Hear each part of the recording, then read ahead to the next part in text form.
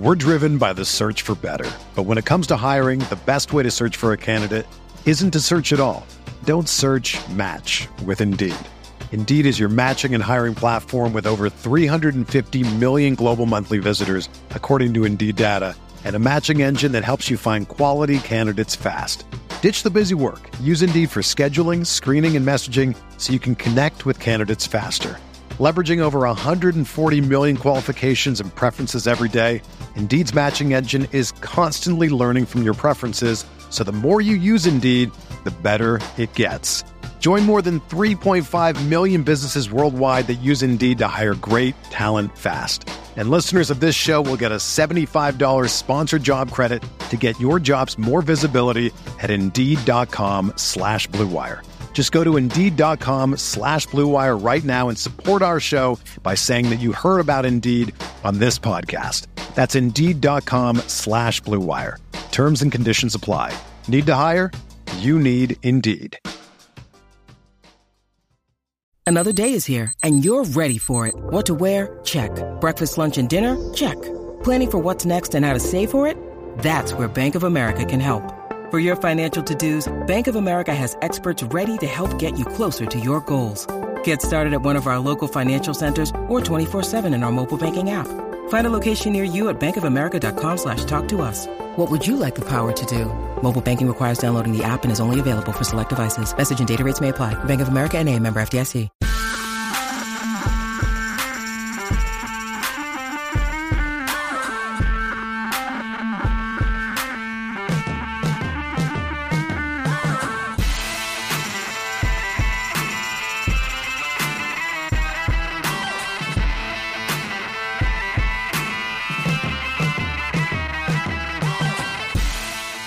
Welcome everybody to Solo Ship Week 18. It's the season finale. JM, are you ready for the full circle of chaos in the NFL? Can you be ready? Is it possible to be ready for this week? Yeah, it's a strange one. We'll get into it. Before we do, though, a little bit bummed to be doing our last show. Had a lot of fun doing this year. Looking forward to running it back again next year for sure. Yeah, absolutely. It's been a great show. I mean, it's been, I think it might be my best NFL season ever. It's close to it. This show has helped me out a lot. I hope it helps the audience. Yeah. You know what? Actually, it hasn't been my best season, but I've had a really, really strong season, really good results this season. And definitely this show every week, there's little things that I've picked up from things, you know, how that works, right? Things that you say and you kind of hear yourself say it and you're like, oh yeah. And then things that you've said that have also triggered other thoughts for me. So yeah, if it hasn't been valuable for viewers, at least it's been valuable for us. So we've lined our pockets as a result of this show. Right, we'll keep going no matter what. Yeah, exactly. Exactly. But yeah, so, you know, obviously week 18, you've got like a lot of stuff is in flux. And I think even during slate, a lot of things could be in flux just as teams like determine their playoff positioning. I think it's starting to come out really today. You know, teams are starting to say, well, we're definitely going to rest this guy, or, you know, we're starting this person. I think like right before we hit record, like James Conner was declared out. So like that's, you know, going to affect the Arizona situation. But there's some, I'm kind of focusing on what we can control, like what we know and what we can control. Like targeting games with higher point totals, like the Vegas point totals still tend to be the most accurate thing we can find. Finding teams that have high implied point totals, knowing the teams that have something left to play for, and avoiding timeshares and situations where teams might be resting half their guys, you know, or like resting guys half the game. And then just, you know, paying attention to late swap. I think there's a couple of teams playing in the 4 p.m. window that might not have something to play for by the time the game starts. And that could affect things, but it could not if the team's preparing the whole week, thinking that they might have something to play for. And then also just being aware, like there's going to be so much value that salary might not matter. And the winning tournament lineup is probably going to be farther from the actual optimal lineup this week than in any other week. Yeah, that's an interesting way to put that as well. I think one of the things you alluded to this, but one of the mistakes that people make in this week not necessarily by the time they're building rosters, but in their preparation throughout the week, is we're so focused on who are the teams that are resting players and what backups might be getting extra work or what young guys might be getting extra work that we tend to forget. Like I was going through the Washington Dallas write up for the NFL Edge, and it's like, Washington might be doing these things and Dallas probably has something they have something to play for, but maybe if Philadelphia is winning by a lot, maybe they start resting players. And then you back up and it's still a game with a 40-point total, and Washington's implied to score 16.5, and Dallas's high-priced players implied to score 23.5, and Zeke hasn't topped 18.1 points all season, and CeeDee Lamb has only hit in 2 shootouts this year, and Tony Pollard is $7K, right? Needs so much to go right to pay off his salary, and it's like we can still say, let's zoom out, and instead of trying to find the random gem as our starting point, let's have our starting point be where are the good spots against the backdrop of how we would typically look at things on a normal slate. And so one of the things that stands out to me is early in the week, looking at quarterbacks, it was like, okay, Joe Burrow, Jalen Hurts, Josh Allen, they're all good quarterbacks, elite quarterbacks with elite DFS upside and something to play for. And then look at ownership projections today, and it's like those 3 are the 3 highest projected owned quarterbacks, but not by a huge margin, right? And so it seems like the field is definitely understanding that those are the best spots, but also probably not quite as much as they should be looking at that. And so I think that's one of the things that we can look at is through the lens of where do we have something that's like a normal week, right? The Eagles need to win this game in order to be the number 1 seed. The Vikings need to win their game in order to have a shot at the number 2 seed. The 49ers play in the late window, so there's no concern about them resting guys there. So spots like that are spots that I want to be paying attention to in particular, where we have elite offenses, especially in this low-scoring season across the board, elite offenses with high probability of scoring a lot of points with something to play for. I think those are interesting spots to be paying attention to this week for sure. Yeah, and I think you just named the teams with the highest implied point totals on the week. And I think it's reflected in the Vegas lines that there are teams that have good players that have been good players all season that still have things to play for. So like Philadelphia needs to win their game. I'm actually maybe a little bit lower on Jalen Hurts in the field. I think he might end up being the highest owned quarterback, but I am a little bit worried with him coming back from injury that might affect things a little bit. And you still have Josh Allen, you still have Joe Burrow, you still have Dak Prescott, and then it gets ugly. Really thin, yeah, really quickly. We kind of thought that last week though as well, and some guys ended up putting higher scores than we would have expected. I think Kirk Cousins is in play. I don't know. You think about there's going to be a lot of value there at quarterback. Sam Howell is somebody that I have a little bit of interest in, but it's true. Washington's implied point total is 16 points. So I think I'm probably going to focus on the higher priced quarterbacks that have something to play for, maybe a little bit less so on Jalen Hurts, just because I think it was a shoulder injury. So they're not going to run him as much. Yeah, but on that note, I do think it's interesting that his 3 low volume rushing games were 3 of his best games of the year, right? I mean, Tennessee, he put up 37.4. Pittsburgh, he put up 28.4. The first game against Washington, he put up 30.6. I think we still have a perception of Jalen, obviously the injury was to his right shoulder, so that affects his throwing as well. But I do think that there's an aspect of if they're running him less, it doesn't necessarily change his value as dramatically as we would think on the surface, so much as it maybe changes his pass catcher's value, right? The chances of A.J. Brown hitting go up a little bit if Jalen Hurts is throwing the ball a little bit more. At the same time, they're playing a Giants team that should be resting most of their key starters and really bad against, they're there now 32nd in DVOA against the run, right? So no reason for the Eagles to not just say, well, let's just Miles Sanders type of game. So Miles Sanders at 5,900, no less, right? And only projected right now on OWS, 10.7% owned. That might go up a little bit, but because of how volatile he is, his ownership never really gets too far out of control. So, I can see that argument. I think that Jalen Hurts still kind of stays in the mix for me, but I can certainly see that argument against Jalen Hurts. And then you still have other guys to choose from, right? Josh Allen has a tough matchup against the Patriots, but last year what was it, 7 drives, 7 touchdowns against the Patriots in the playoffs. So he's certainly capable of blowing up in that spot. Joe Burrow capable of blowing up against Baltimore. And when we talk about savings, I want to think about like, where can I spend those savings that it actually helps me win a tournament, right? If I'm paying down at quarterback and it lets me get Justin Jefferson and Jamar Chase and A.J. Brown or something, then I'm on board for that. But if it's just paying down and getting 16 to 20 points and we leave alone these 30, 35 pointers up here, then I don't want to go that direction, right? So I'm definitely focused on these more expensive quarterbacks first and foremost, and then the cheaper guys kind of come into play behind that. Speaking of quarterback, I do want to get your thoughts on this Tom Brady situation, in that the Bucs are 4-point underdogs.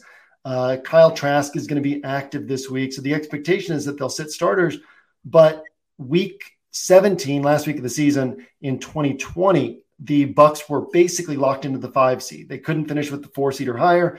They couldn't fall, or they were highly unlikely to fall below the 5 seed. They played starters the entire game. That tracks with what Brady has done through most of his career with the Patriots in meaningless end of season games. So any thoughts on the Bucs, or I should say, any chance that you would mix in Bucs on tighter builds, right? The stuff that you're putting into single entry or 3-entry max, or is that something you would just reserve for large field play? I think it's an intriguing option for large field play. I probably would not have it on like single entry or like tighter builds, because I think the risk is there, and it could be uncertain going into the game too, right? Like they could say, yeah, we're going to start everyone and play as normal, and then Tom Brady plays a half, and that wouldn't be such a departure. Whereas, and that like could potentially torpedo your lineup versus other lineups where the players are playing the full game. So I'm probably going to avoid the Bucs, but I do think it's intriguing for large field play, but probably like it's single digits ownership for everybody on Tampa Bay. Just because I really do believe, and we saw this with the Jacksonville game last week, where if a team puts a player out there, especially like a highly known, highly paid player, and there's really nothing for the team to play for, and they get hurt, like I think that's a fireable offense for the coach. Like the coach should be fired in that situation, maybe even just for taking the risk. Like you can't. These guys make a lot of money. You can't, and if you're heading into the playoffs, like you cannot be risking an injury for a meaningless game. Now, like meaningless, like if it changes, seeding or something like that, then that's another situation. But I'm going to avoid guys that I think are not going to play the full game. Yeah, no, I can see that argument. I think that one of the things that I try to balance in something like that is how high is the potential reward, right? And if we had this question before the Bucs game last week, then it would be like, well, the potential reward isn't even that high. Bucs actually a team. I think we talked about the Bucs on this show last week. We definitely talked about them. I was talking about them late week last week in terms of how low Mike Evans' ownership was going to be, and how high his ceiling actually was. After we saw what they did last week, and I see it as the type of spot where the Patriots over the years always treated like late season games as a chance to keep building momentum, getting in rhythm, keep getting better. And that was what the Bucs did in 2020. It was like, it was more valuable to keep building and prepping for the playoffs than it was to get players a little bit of extra rest. If the Bucs have Super Bowl aspirations, the most important thing for them is to stay in a rhythm. I could see mixing them onto, like, if I built 7 smaller field rosters that are going into different single entry contests, putting that on, like, let's say I typically have like 22 to 2,500 on my single entry to small field builds, maybe having like $300 of that. So like 10% of my small field money, 15% of my small field money on that type of build. But I do think it's an interesting angle. Definitely one to play around with in large field. Definitely not like a core build, but in terms of teams that have nothing to play for, but it's not totally certain how they'll handle it, that's the one that's standing out to me. And then we always want to think about other spots like that in a week 18. Russell Gage, I think, is an interesting one. Hilo brought up in that game, in that even if the Bucs starters sit partway through, they're going to be limited on the number of active wide receivers. So Russell Gage will actually be playing the full game. Khalil Herbert's another guy where I went through the list of guys who had big week 18 games last year. And it was like Danny Amendola, Marvin Jones, Russell Gage, Dearness Johnson, Duke Johnson, right? Like not the young guys getting an opportunity, but these older guys. Khalil Herbert, a spot where David Montgomery is going to be a free agent in the offseason. They could move on from him. That's the type of spot where we could see them actually give Khalil Herbert more touches, shakes up your salary structure. But not a lot that I'm seeing from that angle so far this week of like, who are just the overlooked guys that could have a big game? Anything you're seeing in that regard? Actually, you mentioned D'Ernest Johnson, and that's actually someone that is a little bit on my radar because I think Cleveland hasn't announced that they're going to rest anyone, but it would make sense for them to rest Nick Chubb. And like we've seen D'Ernest Johnson go crazy before. And so the setup is there. I'm actually a little bit, now that I think about it, a little bit intrigued in the entire Cleveland offense. Like Deshaun Watson is somebody that's on my radar because he's actually really cheap. And actually, I'm kind of interested in veteran players who are like cheaper than they should be, who have something to play for. Like Miles Sanders actually fits this category as well. Like he's way too cheap. And like the Eagles obviously are playing for something. So I think I might end up being like more overweight on Miles Sanders than maybe anybody else. But like D'Ernest Johnson is somebody that like the narrative is kind of that he's been a third really good running back on that team that's kind of had to sacrifice with almost no touches this year. He was like brought up as a name at the trade deadline. Like they were going to try to move him for something if they could get something of value back. And we've seen him perform really well at the NFL level before. So that's a name that I'm interested in. It was funny you mentioned him as one of the Week 18 performers. Yeah, and last year Nick Chubb was active. Nick Chubb got 9 carries. D'Ernest Johnson got 25, and it was sort of unannounced. And those are the sorts of things that can kind of happen in this week, which is why Khalil Herbert's one of the ones where it's like, who's the guy who, like the guy in that type of position who could just randomly get some extra touches. And at 4,600, he kind of shakes up the salary structure and allows you to potentially get the Jamar Chase plus Justin Jefferson plus A.J. Brown build that other people won't have, or not necessarily those exact players or that type of build, to where even if he misses, you can still end up with a really nice weekend because you're the only person who can fit in all these higher priced wide receivers. But yeah, there's a few different angles like that I think are interesting to play around. D'Ernest Johnson, definitely another one. And honestly, that Browns offense, because the Browns and Steelers both want to play this, like play for the fourth quarter type of game, right? Where it's like, let's run the ball, let's play for the fourth quarter. But the Steelers have the advantage in that, which means they're going to need to rely on Deshaun Watson to drive the field at some point at the end of the game and take the lead for them.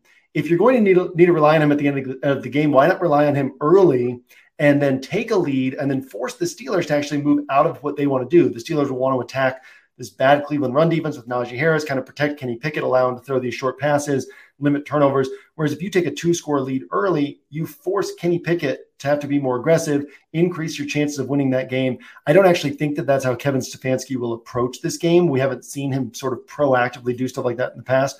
But I think it's a really interesting angle because if they do it, if they say, let's start building for next year, let's let Deshaun Watson just kind of take his lumps in this game if he's not ready. And if he is ready, now all of a sudden we jump out to this big lead against a division opponent, spoil their season. Pittsburgh still has a shot at the playoffs.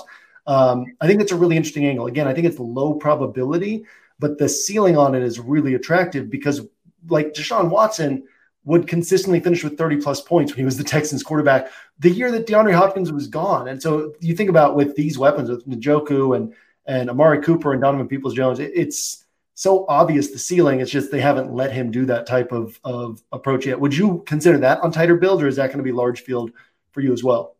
I think, yeah, if I was doing like 6 rosters, I think a Deshaun Watson roster is reasonable, and I might not pair him with any of his receivers. But I would just he's really cheap. We know he can run, and it would kind of make sense for them to try to get him some good, like have him have a really good game before the season ends. Yeah, because they're gonna face a lot of questions the whole offseason. Yeah, and Deshaun Watson, we know, is a high upside guy that we've seen him put up points. We're kind of waiting for him, like, oh, he might be a guy that really breaks the later season, right? Like he breaks slates later in the season, and that is not materialized at all. But there have been some kind of one-off situations with that game against the Saints where it's freezing cold. So I think it would, like, if they can get him to like pad his stats a little bit, that would and knock the Steelers out of the playoffs. That gives them like something to say. Oh, we're building momentum towards the end of the season. Yeah, leaving that kind of narrative. Yeah. On the one hand, I feel like I know Kevin Stefanski well enough that I don't feel comfortable that it's actually going to happen. But on the other hand, it's like it's so obvious that I feel like the chances are probably higher than my knowledge of Kevin Stefanski gives it credit for. So I definitely like that angle right there. At the running back position, are you seeing it? I think at the top of the running back pool is pretty thin, right? Austin Eckler is 8,900 in a game that's not super important for the Chargers. Austin Eckler has only topped 16 touches 3 times in his last 8 games, and yet he's 8,900. Saquon Barkley, obviously at high risk. Nick Chubb, you mentioned that at high risk. Joe Mixon in a tough matchup. Tony Pollard doesn't get a ton of touches. Connor will be out. Ramondre Stevenson playing Buffalo. So that really, it's like Dalvin Cook and Christian McCaffrey are really the only guys up here who stand out on paper. Any thoughts on those guys or anybody else at the higher ends of the running back price range? My biggest question is Christian McCaffrey, because I am worried that he's not going to play the full game. But it's in the late slate. So I might not worry about it too much. And like, he is a guy that could maybe break a slate in a half, like if they just play him a half. Austin Eckler is another guy that's kind of in the same situation, although I'm much less high on him than McCaffrey, obviously.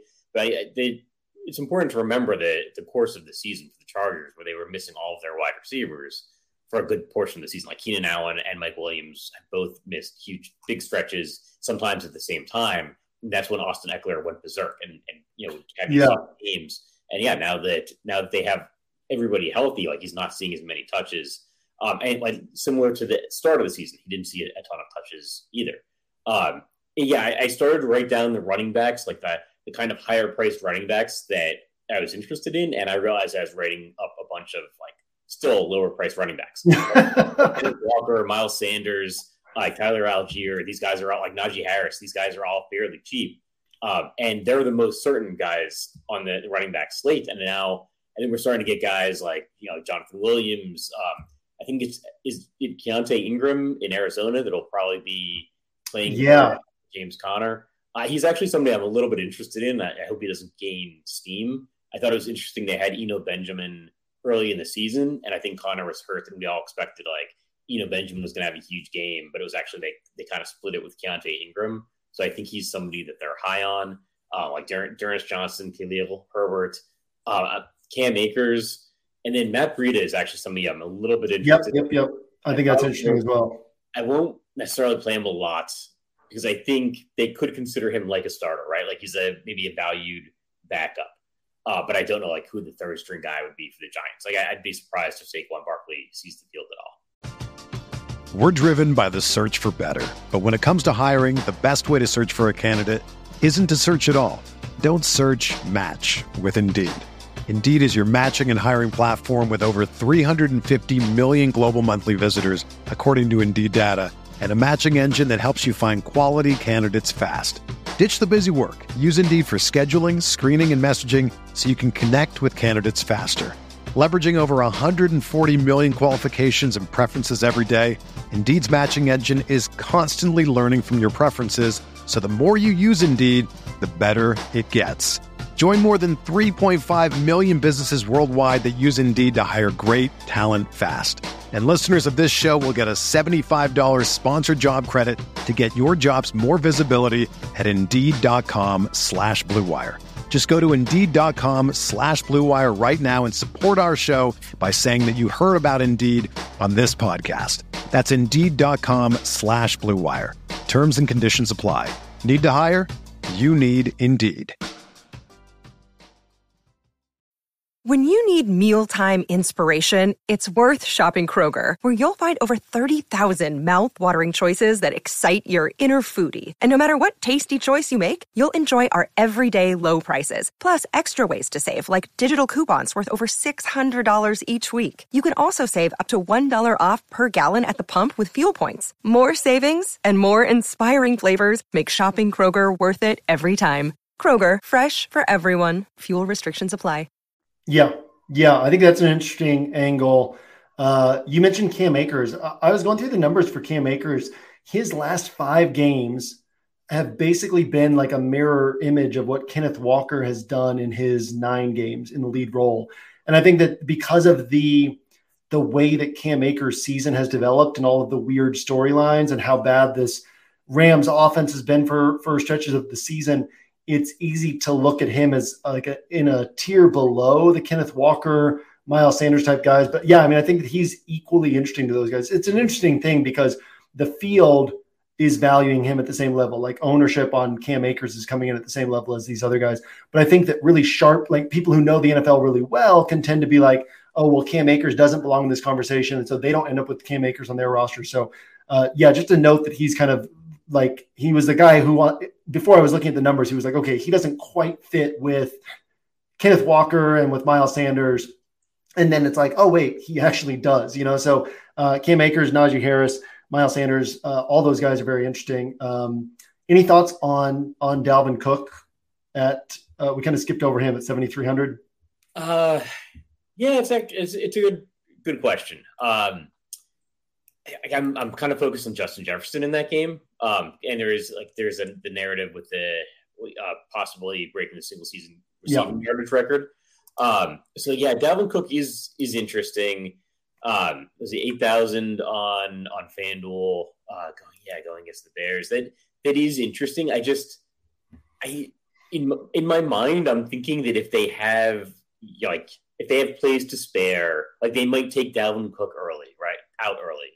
And if they have plays to spare, like if they're up big, they might keep throwing to Justin Jefferson to try to get the receiving record, but they're not going to necessarily throw Dalvin Cook out there enough for him to put up a tournament winning score, if that makes sense. Yeah. No, I mean, I think that there's a few sides to it, right? I don't think that Minnesota approaches this game any differently because they still have a shot. In the backs of their minds, they're like, San Francisco is not going to lose to Arizona in the late game, but they do still need to play it to win because they still have a shot at the 2 seed.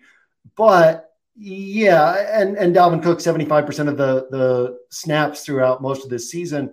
I do think that Dalvin Cook still gets his normal role until they're in like a big lead, right? But also his normal role has only led to 4 useful tournament games this year. The angle that I really think is interesting here is something we talked about earlier this year, which is the fact that in 3 of Dalvin's 4 games where he hit, Justin Jefferson also hit. And Dalvin's looking like he's going to be somewhat popular this week, which means that most of those Dalvin rosters don't get the Justin Jefferson score. So I do like the angle. Like I'll play a lot of Justin Jefferson without Dalvin Cook, but I won't play Dalvin Cook without Justin Jefferson more than likely, because I feel like that's part of the edge is saying, okay, Dalvin's big games have mostly come in just big Vikings games. Jefferson gets there as well. And then if I get this 28-pointer from Dalvin, well, now I know that the other 20% of the field getting this score is not getting the 30-pointer from Justin Jefferson. So if I end up getting those 2 stacked together, I think that becomes an interesting strategy edge. But yeah, Dalvin in a vacuum doesn't really like leap off the page to me. Justin Jefferson's my favorite play on the slate. So, but I think that's an interesting way to kind of pair Dalvin is to say, throw Justin Jefferson on one of those rosters. Of course, that takes away the salary flexibility to go to one of these other expensive wide receivers, which you also have to account for. But yeah, that's kind of how I'm seeing that spot. Wondering about Alexander Madison, and if that's like for a larger field, that might be an interesting like Madison. I'm assuming he's 5,100 on DraftKings. That saves you a little bit of money. I get worried about the teams that have good backup running backs, because there is that thought that like the backup running backs maybe sacrificing a little bit by not getting as many touches. And I think we actually expected that to be more of a split coming into the season. Like I think Dalvin has been playing more, at least in my mind, than I expected. Like Alexander Madison looked really good last season, and that might be like kind of like a D'Ernest Johnson situation where I wonder if I'm just worried because like the Bears starting quarterbacks like Nathan Peterman, so the game might not be competitive. Yeah. If the spread moves, and that's Nathan Peterman comes out and pulls a Jarrett Stidham on us and just swings the ball over the yard. But yeah. That's definitely concerning. I could see them still throwing to Justin Jefferson to get the receiving record, but maybe pulling Dalvin Cook and putting in Alexander Madison. Yeah, I remember watching a Vikings game earlier this year, and Madison had the ball, and I was like, man, why don't they play this guy more? And then Dalvin Cook came back on the field, and he like ripped off a big run, and I was like, oh, this is why they don't play Alexander Madison more. But Madison's like really good when he gets work. So moving on to wide receiver, something that I just realized like right before we came on the show is that the Packers-Lions game is on the FanDuel slate again. The Sunday night show or the Sunday night game is on. Shout out to FanDuel there. But this time it's not in place of another game. They just included the whole day Sunday. So that actually puts it like Aaron Rodgers and the Packers maybe in play. Against Detroit. And that might affect, both the quarterback position and wide receiver. And I guess Jared Goff is probably in play as well. Yeah. I mean, any opportunity to play that Lions offense, I'll always take it. And I think, most people start their thoughts on DraftKings. And so they're not going to be thinking about that game as much if they're playing on FanDuel. And so the fact that game is in play, you add in Amon-Ra St. Brown, DeAndre Swift, Jared Goff, a lot of guys to like in that Lions offense. Then obviously the Packers offense has been rolling of late. Should be a really good game. I'm hoping Seattle loses in the early games, and then we get that winner of that goes in instead of just if the Packers win, they go in. Because if Seattle loses, Detroit's in play for that final spot with a win. So that would be pretty fun. Yeah, and it's worth noting the Packers, I think, have the second highest implied point total after the Eagles on the entire slate on FanDuel. So it's something to keep in mind, for FanDuel only pricing. But yeah, the wide receiver position, I think there's going to be a common build, at least a common salary structure this week where people are spending down at running back. Because like Justin Jefferson, I think, my favorite player on the slate. It sounds like, for you as well. Jamar Chase, CeeDee Lamb, all high-priced wide receivers who have something to play for and can break a slate. And then there's still some value as well. Like Garrett Wilson still isn't priced up as high as he should be, and he gets Joe Flacco now. And then there's some value, including like even Gabe Davis, who hasn't but he's really cheap. And so that's a player that, like, some of these veterans kind of fits in, like the Deshaun Watson, Miles Sanders. Gabe Davis is right in there. It's like a veteran guy who has something to play for, who isn't priced up as much. And so as people are looking for these like value plays that are having a role change, like maybe just play Gabe Davis. He's in the same role, but we know he can break a slate. Yeah, I think we'll see. It should be at least like half the rosters have at least one pay up running back, right? Because Christian McCaffrey is coming in over 20% projected owned. Dalvin Cook's coming in over 20% projected owned. And there's just such a habit built in of paying up at one running back spot. But I think we'll see a much larger chunk of the field than normal with a double pay down at running back. And then this sort of salary structure. And like you said, I mean, you mentioned some guys who aren't the typical like sub 4K pay downs, but they're still underpriced. Garrett Wilson and Gabe Davis. And you can even throw Jacoby Myers in there, although not quite at the same level as those guys. Drake London. There's definitely some guys in here who are attractive from a standpoint of what you can get from a ceiling perspective for the salary. I'll also throw in one guy. You mentioned Garrett Wilson. One guy who I really like is Corey Davis. When you're talking about guys who just literally nobody will notice, and then the slate ends and they put up 20 points and people are like, oh yeah, I can see how that could have happened. He's 3,500. His last 3 healthy games, 6, 7, and 10 targets. So you're talking about now Flacco comes in, passing volume will be elevated compared to at least with Zach Wilson under center. He should be in line for anywhere from 7 to 10 targets on the perimeter downfield role with a quarterback in Flacco who's willing to take those downfield shots. So I think there's some cheaper guys like that. Obviously, Rashid Shaheed's going to be popular. Greg Dortch saw 10 targets last week, right? I think he'll be a little bit lower owned because he didn't produce on those, but that's now 5 of his 6 like super active games where he's seen 9 to 11 targets. And you can basically bank on 9 to 11 targets for this guy at 3,800. He's put up, 15 plus points in 2/3 of those games without scoring touchdowns, right? He has 1 touchdown in his high volume games. And so, he's another guy who is interesting, like the way pay down range. And then from the standpoint of like who could just randomly get some extra run, we mentioned Russell Gage already as a guy who he should actually be playing the full game because, they're going to have 6 wide receivers active. 2 of those will be Mike Evans and Chris Godwin. And those guys will be off the field probably somewhat early. So then Russell Gage ends up playing the whole game for the Buccaneers. So, yeah, there's some interesting places to look at wide receiver. And I think it's one of those spots where wide receiver will end up being one of the difference makers on the slate. You got to kind of find maybe the one guy who people aren't on who can blow up or be on the correct high-owned guys who end up hitting this week. Yeah. And so just moving on to the tight end position, like more veterans, like Corey Davis is an interesting call. Mark Andrews and Hayden Hurst are the guys I've got written down. Just like veteran guys, again, not as like we've seen Mark Andrews have his price plummet. I think it was like 7,500 on FanDuel, and now I think he's like 5,300. He's priced way down, but he finally had the good game. Like he's 5,400 on DraftKings. Finally had the good game we've been waiting a little bit for. And they still just reduced his price. So it was 5,200 last week. So he went up a little bit. Yeah, 22 DraftKings points. But still only 5,400. And like Hayden Hurst is down at 3,100. I think he's got like a little bit of a contract incentive as well.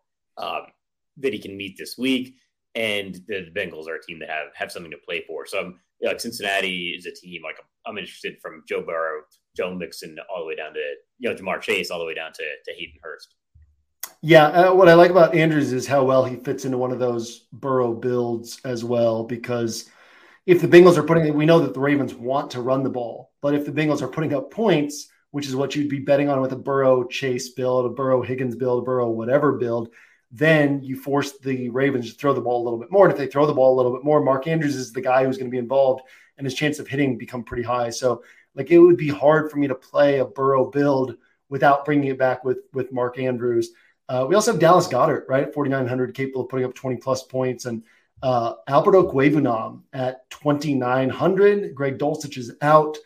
He's going to be on the field this week. And somebody that they've talked about wanting to see him on the field, see what he can do after he's been kind of buried this season. So what did he have last week? He had 3 catches for 45 yards and a touchdown, 6 targets.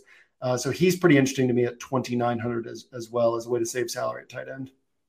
It's interesting. We end up on these guys that people were high on at the beginning of the season. And then, like Alberto, Cam Akers kind of fits that mold. Yep. You said at the beginning of the season, Cam Akers might be the best running back or most popular running back going into week 18. You'd go, that makes total sense. Like he almost got released. Yeah, his path to getting there was very different than expected. Yeah, so it should be an interesting week. I think defense is I don't have a lot of thoughts other than I'm probably going to spread it way out. And obviously focusing on teams facing backup quarterbacks, rookie quarterbacks, and teams with maybe some low implied point totals, whether the scoring doesn't matter that much for defensive scoring in fantasy. Any quick thoughts on defense? Yeah, I mean, 49ers, Eagles, Cowboys, 3 most expensive on DraftKings, but all likely playing backup quarterbacks if the Giants don't start Daniel Jones, and all with plenty to play for. And I think that they'll be all a little bit lower owned just because of the price tags. But then obviously you've got the Vikings, the Jets, the Texans, those cheaper defenses that are all attractive. So I like the idea of finding, with the savings available, finding a way to pay up at defense. But there are a lot of different directions to go at defense this week. And I think the most important thing is just you got to stay up with news all the way through kickoff on Sunday. And even if you're building a lot of rosters, have a plan for how you pivot if news shifts, because being able to pivot when the time comes is going to be one of the most important things if certain situations pop up. So I've got to pay attention to news and late swap. It's a perfect transition into NBA season. Yep. It's been a great season. That'll just about wrap it up. Any final thoughts? No, tons of fun doing the show this year. Looking forward to next year. All right. Good luck, everybody. Hope you had a good season watching, and hopefully see you guys next season.